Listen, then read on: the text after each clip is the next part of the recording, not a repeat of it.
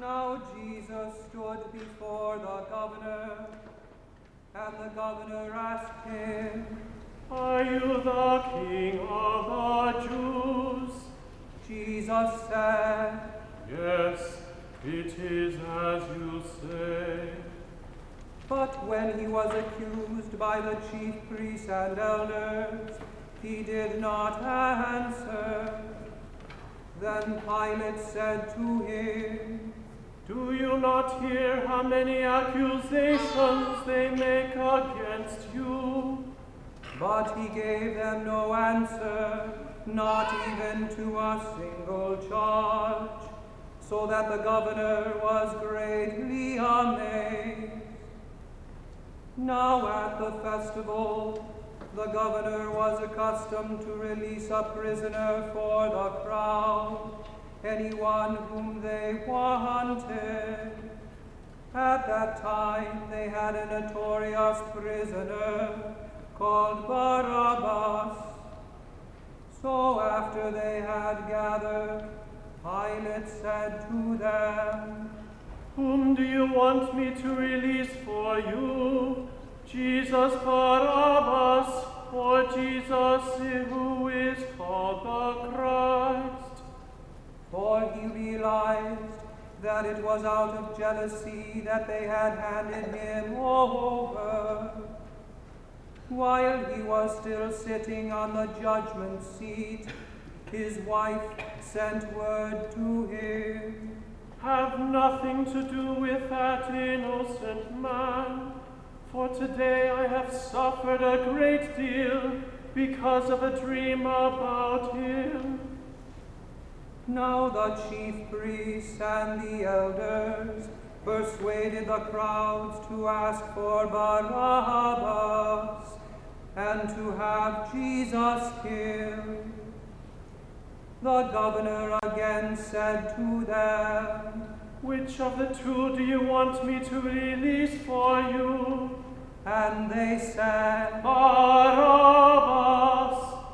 Pilate said to them, "Then what should I do with Jesus who is called the Christ?" All of them said, "Let him be crucified." Then he asked, "Why?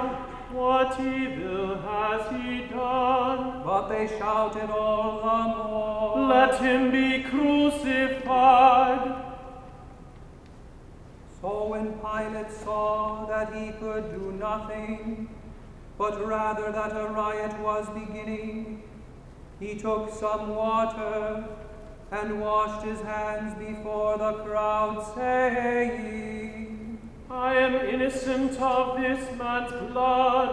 See to it yourselves." Then the people as a whole answered, "His blood be on us and on our children." So he released Barabbas for them, and having scourged Jesus, handed him over to be crucified. Then the soldiers of the governor took Jesus to the praetorium, and they gathered the whole battalion around him.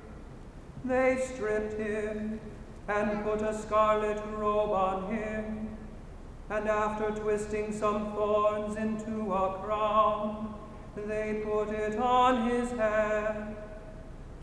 They put a reed in his right hand, and knelt before him and mocked him, saying, "Hail, King of the Jews!"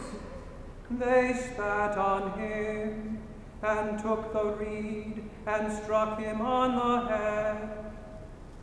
After mocking him, they stripped him of the robe and put his own clothes on him. Then they led him away to crucify him. As they went out, they came upon a man from Cyrene named Simon. They compelled this man to carry his cross. When they came to the place called Golgotha, which means the place of a skull, they offered him wine to drink mixed with gall. But when he tasted it, he would not drink it.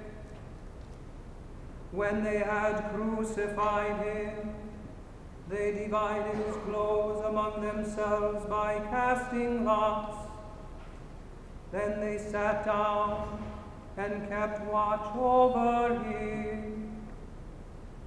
Over his head they put the charge against him, which read, "This is Jesus, the King of the Jews." Then 2 thieves were crucified with him, one on his right and one on his left.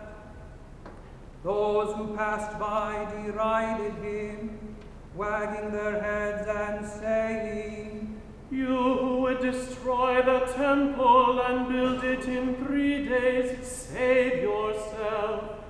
If you are the Son of God, come down from the cross."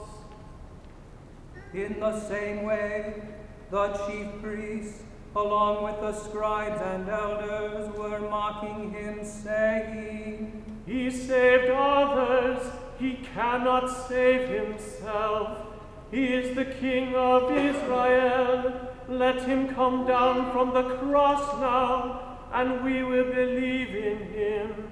He trusts in God. Let God deliver him now if he wants to.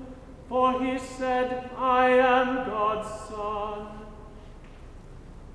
The bandits who were crucified with him also taunted him in the same way.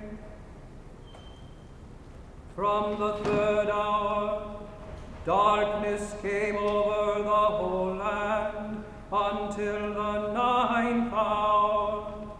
And about the 9th hour, Jesus cried with a loud voice, "Eli, Eli, lema sabachthani? My God, why have you forsaken me?" When some of the bystanders heard it, they said, "This man is calling for Elijah." At once, one of them ran and got a sponge, filled it with sour wine, put it on a stick, and gave it to him to drink. But the others said, "Wait, let us see whether Elijah will come to save him." Then Jesus cried out again with a loud voice, and breathed his last.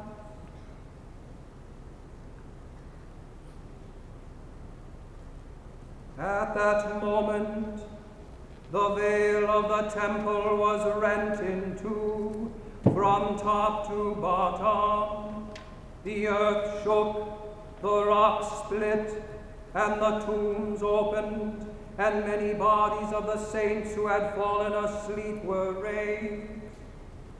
Now when the centurion and those with him, who were keeping watch over Jesus, saw the earthquake and what took place, they were terrified and said, "Truly, this was the Son of God."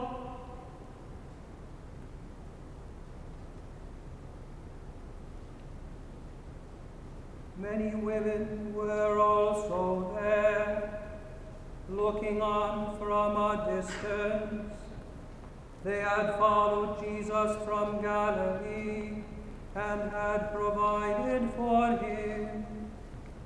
Among them were Mary Magdalene, Mary the mother of James and Joseph, and the mother of the sons of Zebedee.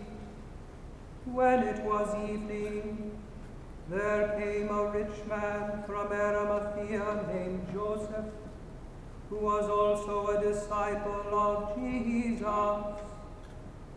He went to Pilate and asked for the body of Jesus. Then Pilate ordered it to be given to him. So Joseph took the body and wrapped it in clean linen cloth and laid it in his own new tomb, which he had hewn in the rock. He then rolled a great stone to the door of the tomb and went away. Mary Magdalene and the other Mary were there, sitting opposite the tomb.